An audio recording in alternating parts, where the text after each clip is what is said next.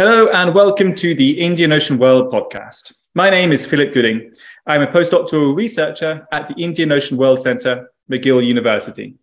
Today I am joined by Professor Franziska Fey, an assistant professor for anthropology with a focus on political anthropology at Johannes Gutenberg University of Mainz.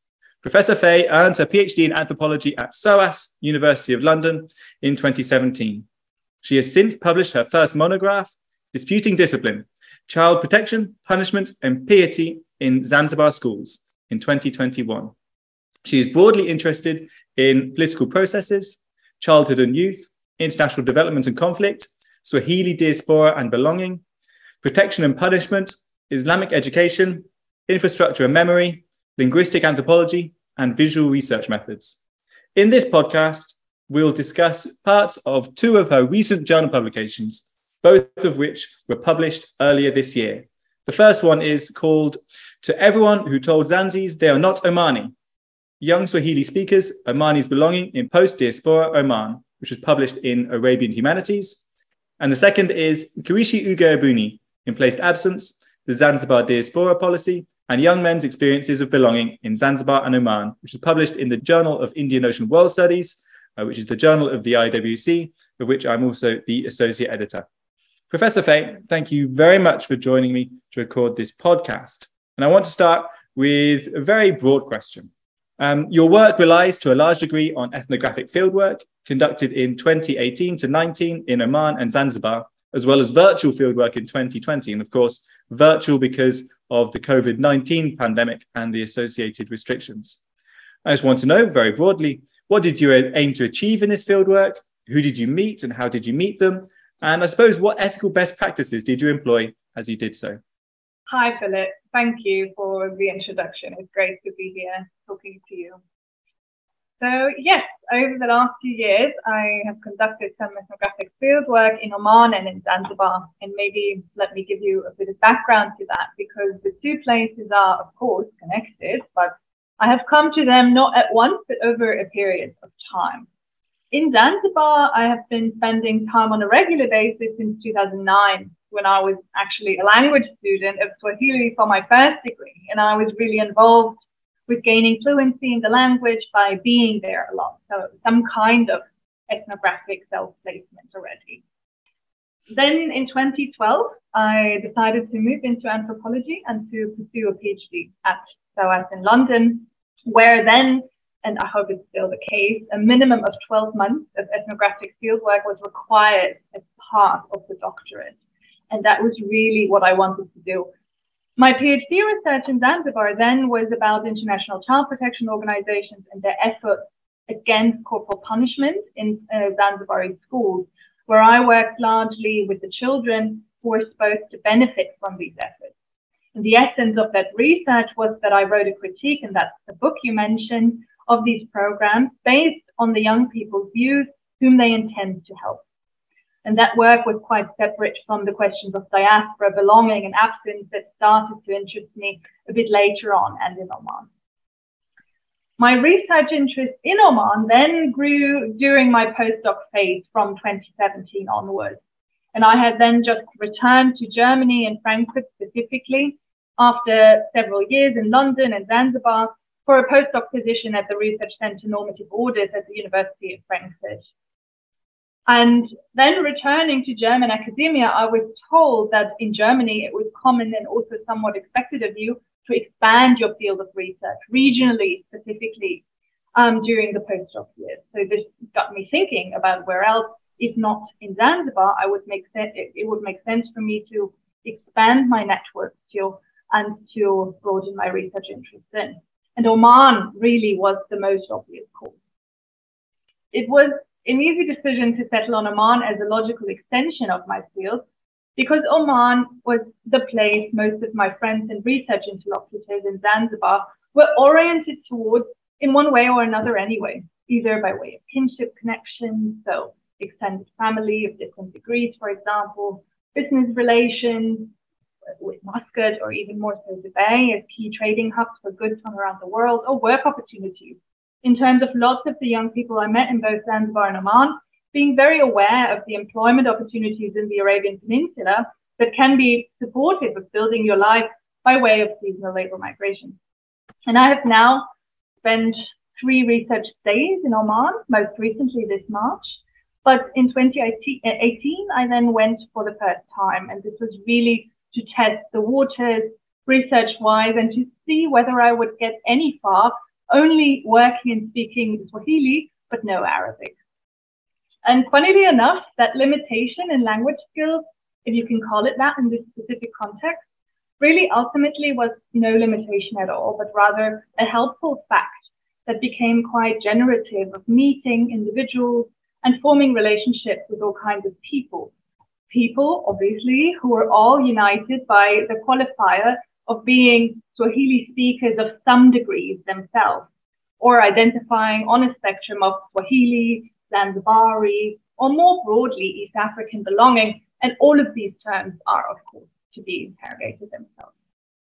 What I wanted to achieve during these initial fieldwork periods was really to gain a sense of the questions and topics at stake in conversations that I would be able to have with Swahili speakers in Oman. So very much in the sense of how ethnographic fieldwork develops over longer periods of time, starting not with a hypothesis that is then taken to a field to be proved right or wrong, but the other way around, basically. Starting with being there and then letting the field or life itself inform the theory that is there, or the potential hypotheses that are constructed elsewhere. So very simply put, I wanted to find out about the questions that matter to people, and specifically to younger people who speak Swahili in Oman today. And these included questions of belonging to both Oman and Zanzibar or other East African locations, and questions of absence, of having to navigate, always not being somewhere when life stretches across a larger map, and of Swahili as a language and a cultural practice itself, specifically from a perspective of worry about its insufficient preservation by different state bodies today. This then is, of course, always against the backdrop of socio-political discourses that exist on larger scales, but that are rarely sufficiently informed by people's everyday experiences on the ground. The Zanzibar diaspora policy, which I write about in the one piece you mentioned, is one of those discourses, and I'll come back to that in a bit. The people I met during my stays were really from all different walks of life and ages. Because I established my initial connections by way of being put up with my Zanzibari friends and families who lived in and around Muscat, I had quite an easy way in, and connections largely developed from there, being taken along on family visits, invited to weddings and funerals, and again put in touch with others through my friends and connections from Zanzibar, so somewhat a snowball effect. But again, in order to simplify, 3 of the larger groups of people I engaged with in Oman were, on the one hand, those Omanis who are often referred to and might call themselves Zanzibari Omanis, who were born and grew up in Oman to parents and grandparents of Zanzibari heritage, and were socialized bilingually in both Omani Swahili-speaking and Arabic-speaking communities. And then I also interacted with many people who frequently called or self-described as Omani Zanzibaris, so people who grew up in Zanzibar to parents of Omani heritage, and either frequently visit Oman for seasonal work or family visits, or moved there altogether at a later stage in life. And thirdly, I met many East African nationals without direct Omani heritage ties, who nevertheless come to Oman for work. For the men I spoke to, this often meant looking for work in the oil industry, and for women, frequently those were experiences of working as house help in Swahili-speaking Omani families, or in places such as the beauty industry, for example, as henna painters. An important part of this ethnographic work, and a frequent concern for anthropology, specifically in our politically sensitive times, is of course an awareness of and an adherence to certain ethical practices and reflections during those research endeavors. And for me in my research, this meant consistently thinking with a friction that exists between different anthropological positions because again, also within anthropology, there is not only one, on the one hand, drawing on the key ethical code of doing no harm, meaning always needing to reflect on the impact that our own presence and inquiry could possibly have on the field and on the safety of our interlocutors. And on the other hand, more recent anthropological positions on ethics that argue for a need to think more situationally and broadly with doing no harm, and that argue for the need to take outspoken political, public, and applied positions that make clear that anthropological research itself holds some sense of responsibility and plays a role in different fights for social justice. So really every conversation that I had or that I continue to have in Zanzibar and in Oman and that goes into the research I engage in needs separate assessments that, think these questions through. Thanks for your answers. You actually touched on something in your answer to that question, which I want to push you on a little bit further. You mentioned the Zanzibar's diaspora policy, and this is one of a couple of national policies or paradigms that you draw on I suppose, a more focused ethnographic research. You also, in your publications, draw on the Oman Vision 2040, and more broadly, quote, a Renaissance narrative of Omani national identity and citizenship that is of inclusion and unity, end quote. And I suppose what I want to know is, how do these big, broad framings, Oman Vision, the Renaissance narrative, and the diaspora policy of Zanzibar, how do these framings help to ground your ethnographic research? And what consequences does your research have for how we understand these policies and paradigms? Yeah, thank you for that. I guess this has much to do with the focus of my own research really being in political anthropology. And as a political anthropologist, I'm always interested in understanding what this notion of politics itself means and what it does in different settings. And policies, like the ones that you just mentioned, whether they're national or global, are one of the most obvious languages of the political. So the Oman Vision 2040 or the Zanzibar diaspora policy are two recent examples for such contemporary policies that have political meaning and intention.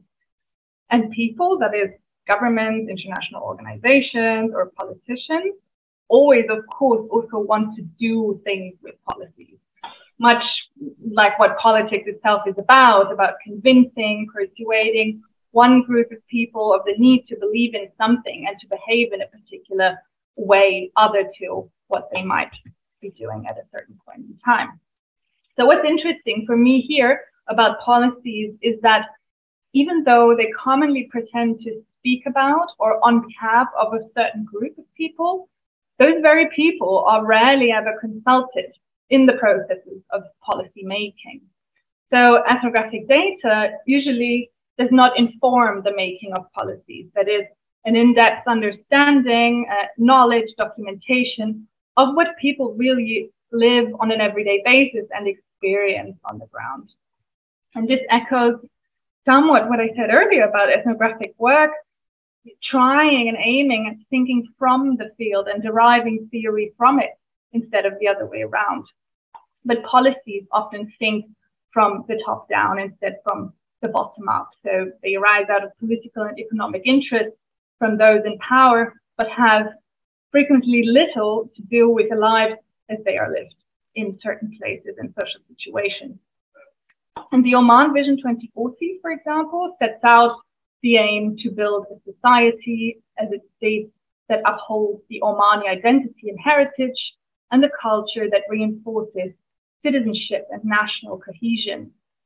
Linked to that, the basic statute of the state does not allow for any kind of discrimination. And all of these aspects reflect some sense of fear that precisely this imagined Omani identity may in fact be at stake for certain developments in the world, or that the trope of inclusion and unity can only exist if multiple voices and layers of belonging, of subnational identification remain silent or silenced in public discourse.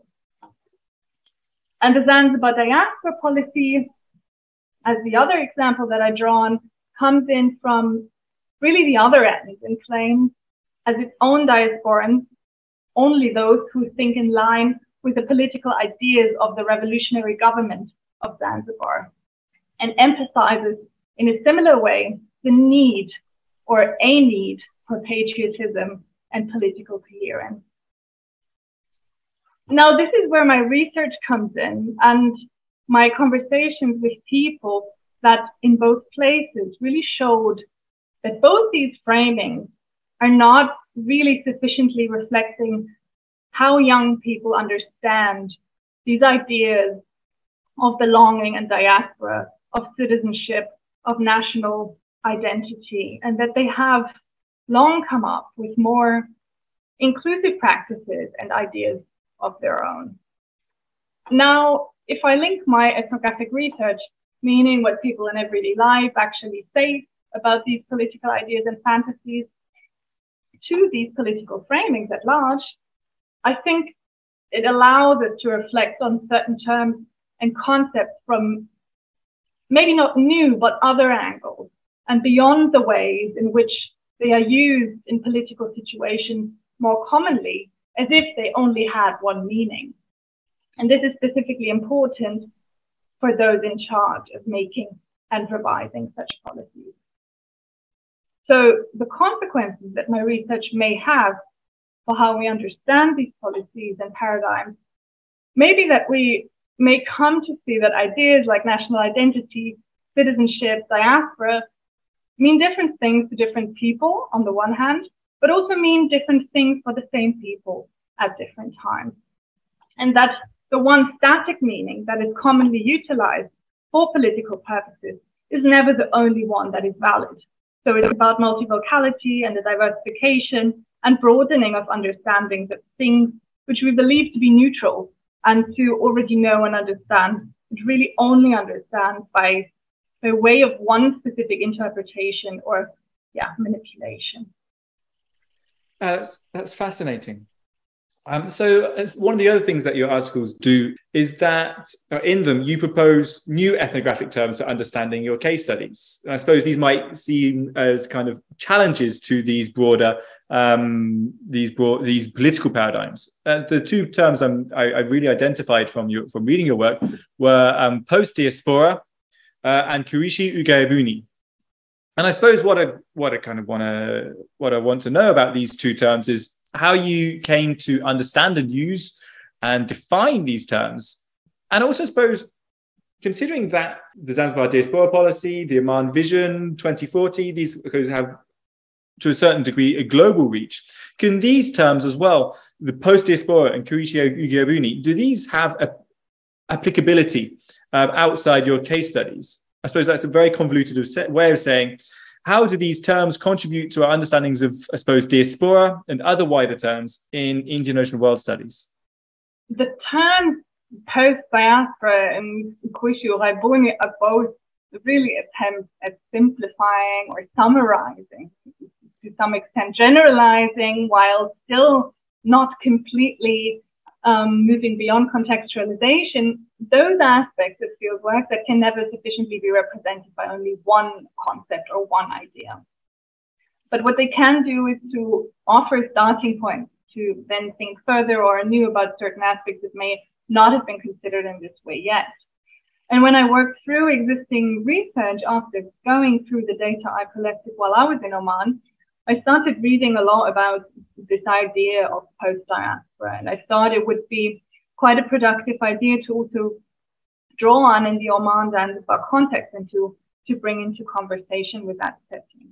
And in the work I engage with in my text, post-diaspora is specific for several reasons that I found particularly productive here. And this is mainly along the line of the work that's done in La Guerre. And what's important in their work is that they say that the post-diaspora is really indicative of a separate problem space, if you want to call it that. So not talking about diaspora, but about a different kind of situation from a regular, so departing or moving into a broader space from a regular usage of the term. And that is a focus on most commonly second-generation diasporans and onwards. So with this focus on second and not first-generation diasporans, the post-diaspora status describes a contestation against a frequently discriminatory minority status in a society. It's about refusing old minority tropes and about empowerment and people's own understandings of being insiders too, despite belonging also amidst or among mixed heritage groups. And these ideas are all relevant in the situations that I encountered with second and third generation Swahili speakers in Oman. And then the other concept, and you mentioned it, the one I work with is Kuishi Ughaibuni, and that is a Swahili expression or a Swahili term. Ughaibuni is the Swahili term that is often used for diaspora and is used, for example, in the Swahili version of the Zanzibar diaspora policy as a translation of diaspora, where I, in fact, first encountered it. So Ughaibu derives from the Arabic ghaib, which means absence or the unseen. And Kuishi Ughaibuni describes both a state of being or living in absence, missing or being unobtainable, being in a remote place or away from somewhere, from home. So it describes a state of being and a location that is relevant to many young people who organize their lives between Zanzibar and Oman. And in the literature on this notion, there are several other Swahili and Arabic concepts that have been drawn on in helpful ways to analyze diasporic life. And these include, and I apologize as a non-Arabic speaker for mispronunciation, al-Mahdar and Wahadirina, as well as Shatat, for example, in the works of Walker, Freitag, and Saleh. And these ideas describe emplaced and non-emplaced communities of migration, in exile, and through scattering. So in conversation with these terms that I just mentioned, I propose in my work that Ughaibuni or Kuishi Ughaibuni describes not a community, but rather a state and a geography by means of emplaced absence. So the aspect of not being there, and especially the practices related to that, is the focus of that analysis. And I think working with the terms like these can help us understand in more depth, again, what it is we are talking about and why. Is it places? Is it practices? Is it people? And how these descriptions and how all of these notions are entangled, but also important to be differentiated at once. And of course, just like with the other terminology I speak to in my work, ideas like Kuishi Ughaibuni, living in or with absence, hopefully offer themselves also to other social settings where this angle might be a helpful take. So in short, what I believe concepts like post-diaspora and Kuishi Ughaibuni may contribute to our understandings of diaspora, belonging, and citizenship, to stick with these ideas, is not to move away from already established ideas, but to move with them, to expand them, to include the diversity and change that is also inherent in them, as thinking with second and third generation diasporans and thinking with diaspora not only as place, but also as practice. And I suppose that this may also hold value for research on and with Indian Ocean communities on the one hand, to ground research more in the present and to move it out of a dominant historical focus, and on the other hand, to really also move away from artificial boundary drawing. Wonderful. That's a really nice and succinct explanation. And I heard your apology to native Arabic speakers. I should apologize to native Swahili speakers for my butchering of Ughaibuni. But my Swahili teachers from my master's degree will not be proud of me. In any case, what are the key themes of your research? And you've mentioned it several times here, is youth.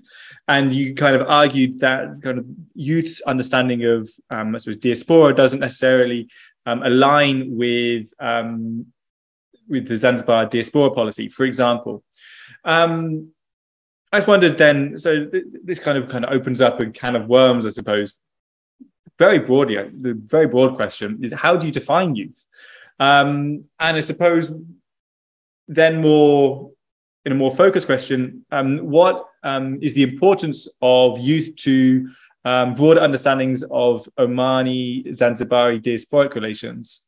And are there other dynamics could be explored here as well? I suppose the one you focus on youth, but are there gender dynamics as well would be the main one, but maybe there are others too. Maybe some reflections on youth first and maybe push it out afterwards if you like. Yeah, thanks. It's a key question that always also concerns me as I think about these fields. The category of youth, or more broadly of young people, also or connected of young people, also including children and all people that are commonly considered as somewhere on a pre-adult spectrum, has fascinated me for a really long time. And as I mentioned earlier, during my PhD research in Zanzibar, I prioritized working with children. And those children, or who would elsewhere be called young people, were mainly between 8 and 16 years old. And this was really such an eye-opening experience. And while it was really eye-opening, it was also ethically incredibly challenging, an incredibly challenging way of doing research, because questions of consent and protection, etc., of course, take on a whole other meaning when they suddenly don't concern adults who can make certain decisions for themselves, but you have to think in more complex ways about the implications of certain ways of working with a different group of people. So it was fascinating because it's precisely those young people's perspectives, again, though, and their views that are most disregarded within political discourse and policymaking. And surprisingly or not, even when they concern children themselves, policies, as it was the case in the research that I did in Zanzibar, the policies around child protection were really often insufficiently working with young people and not sufficiently developed in collaboration or through consultation. So this, quite frequently set them up to fail, despite the well-intentioned ideas that were driving them, but largely for a lack of working with the people who are really concerned just outside of a regular age group that would be involved in drafting them. Now, one of the key questions in the anthropology of childhood, children and young people is precisely what you were just asking me. So how do we even define childhood? How do we define youth? What does that mean? Who is meant with this term, and who decides on these definitions and for what purpose? And the term youth, interestingly, for example, has a whole range of different meanings, and they are certainly all political in their own ways. The United Nations, for example, defines youth as persons aged between 15 and 24. But the African Union defines it as people aged between 15 and 35. So the meanings attributed to youth change really depending on who speaks and on the social settings and the status that's attributed to people within certain relations and communities. Now, in my research, I try to move away from political tools and conceptualizations that are largely born out of the so-called global north, and I thus usually tend to work with broader definitions such as that by the African Union that considers people up to 35 as youth, and that was then also largely the group of people I was intending to speak to while I was in Oman. Another reason why I find it interesting to think with youth as a lens on life in these parts of the Western Indian Ocean world is the fact that there is very little research that actually engages with young people in the present there, and particularly in anthropology.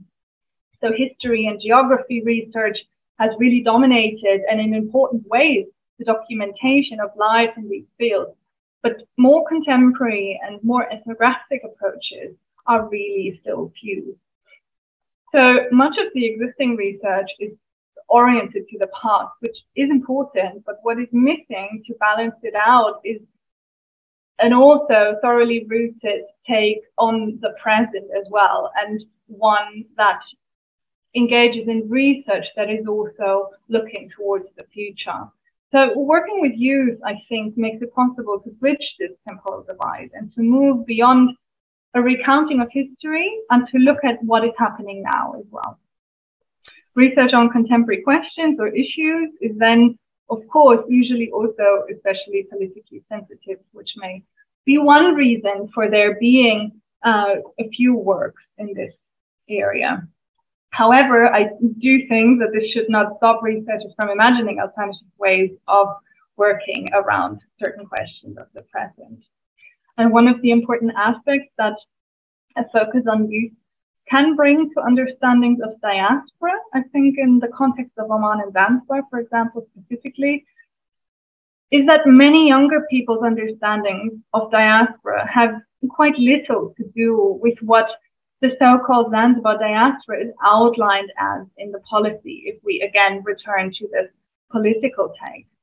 The views of this younger generation of Swahili-speaking Omanis and Omani Zanzibaris who I spoke with often have a different take on the idea of diaspora than their elders did. They are both critical of political exclusionary purposes that are a frequent undertone of a policy like that, and much more open to thinking about identity and belonging in more fluid, changing, and multiple terms. Gender, I think, just like age, would be another interesting lens to explore here. Specifically because A, there are so many young women in Oman who are vocal on these matters, and B, because on a whole, and out of everybody I've gotten to know so far, it is much more common that women continue to speak Swahili and uphold the Swahili-speaking practices or Swahili cultural practices in the Arabian Peninsula. So it is everything connected to notions of Swahili-ness has often been explained to me as really also tied to women or to female characters as taking a lead in that. And I think that is quite a fascinating phenomenon that would definitely deserve and gain so much more attention. Yeah, that does sound fascinating. Okay, so one of the things you outlined very much towards the outset of this podcast was that you started off doing your research even as early as your undergraduate research, focused on Zanzibar. And then it was afterwards that you moved to focus on Oman as well, particularly through your postdoctoral research. And that was partly because of the encouragement of what you expected to do in your institution, but also because that was a natural thing to do. And there was connections that you could build there. And this comes through in your articles as well. Yes, obviously, this probably speaks to my biases as a historian as well. This, of course, draws me to think about the 1964 Zanzibar Revolution. And this really does provide important context for both of your articles. And I suppose what I wanted to know here, and I'm sorry if this is a bit of an unfair question, how do memories and legacies of the revolution affect your ethnographies? And maybe for the benefit of listeners, maybe we give a quick summary of the revolution itself, so people can kind of follow along kind of a longer 20th century and into the 21st century history here. Yeah, it's a tricky question. It's an important question. The Zanzibar Revolution of January 1964 is definitely one of the most important political events in recent history of the East African region, and it operates, as you suggest, right underneath so many contexts and conversations today. However, I think there are much more qualified researchers to speak about the revolution specifically. Plenty of historians and political scientists, and especially from Zanzibar and Tanzania, as well as from elsewhere, who have worked through and contextualized specifically the violent events that led up to, that took place during, and that followed the overthrow of the last Sultan of Zanzibar and of the ruling Arab elite, which was largely Omani. But I'll try still to explain a little more about how this relates to the questions of my research. So one of the backdrops to my research is that Oman and Zanzibar, of course, have been linked for centuries, politically, economically, culturally, socially, and so on. And I make the point that therefore we should more thoroughly think with the two places on a continuum, on a spectrum, rather than as two separate political entities. The revolution in '64 then was a critical changing point to this long-standing relationship, leading to many people losing family members and their livelihoods, fleeing the island, and being forced into exile. The most prominent example of somebody affected by this being the recent winner of the Nobel Prize for Literature, Abdulrazak Gurnah, who engages with this loss linked to this time in his works. I believe that it is cultural and artistic productions like his novels, for example, that are important accounts of that time that need to be read more broadly in addition to scientific accounts, if the effects of these political events are to be better understood and by way of voices that speak from within. Another example I highly recommend is Amil Shivji's recent film Bhutan Kuvute, which is an adaptation of Adam Shafi's novel of the same name, and you might have already seen it, which is a beautiful and important depiction of the 1950s Zanzibar that actually led up to the revolution in the 1960s. So I really highly recommend these other takes on making do with this historical period. But either way, people's memories and the legacies of the revolution, as you suggested, do linger over almost every conversation I had with young people in both Oman and Zanzibar. For young Swahili speakers in Oman, the revolution is often a critical event in their family histories and defining of their own sense of belonging today. And if it hadn't been for the revolution, then many of these young people know that they would likely have grown up in Zanzibar instead of in Oman, for example, where many of their parents or grandparents relocated to, either in the build-up, in the wake of the violence, or in the aftermath of the revolution in 1964. And at the same time, there is so little publicly accessible information on this period, certainly neither by the Omani or the Zanzibari government, that this historical moment is frequently felt as a painful blind spot in people's sense of belonging and identity. And again, coming back to the Zanzibar diaspora policy, for example, here it is stated that one of the criteria for being considered a Zanzibari diasporan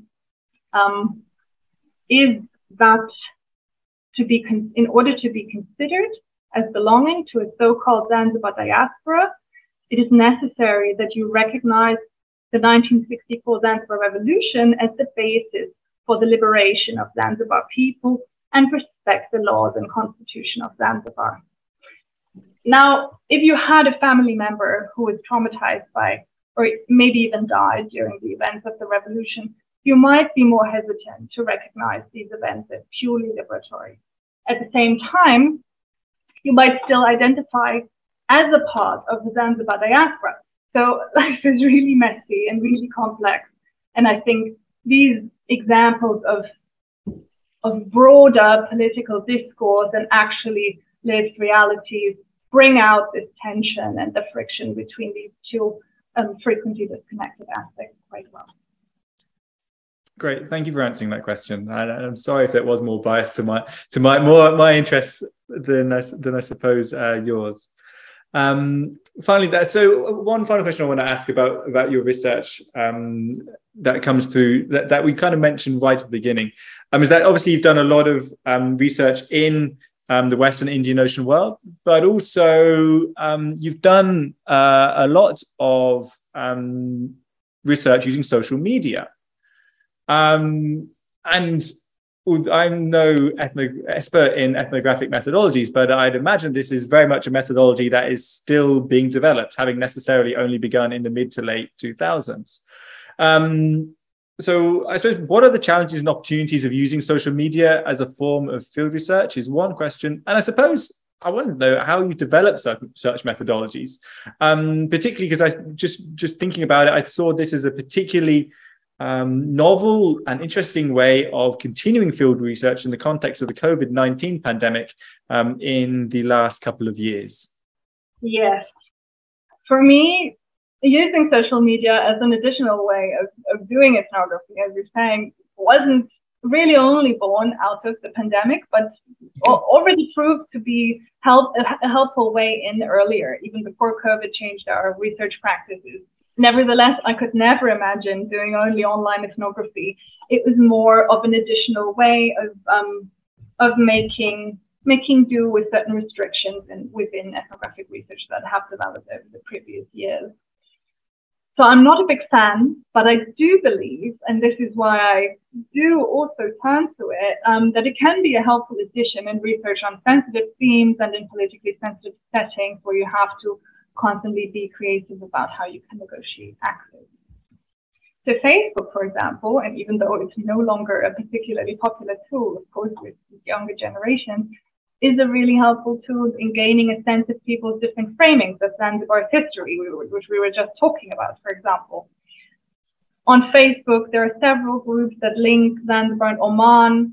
You might be familiar with them, and that serve somewhat as a counter-archive in which mostly older generation Zanzibaris who live in exile post historical photographs or engage in really in-depth and really, really valuable, knowledgeable discussions and memory practice about life over the past decades that often lie very far from official political rhetoric.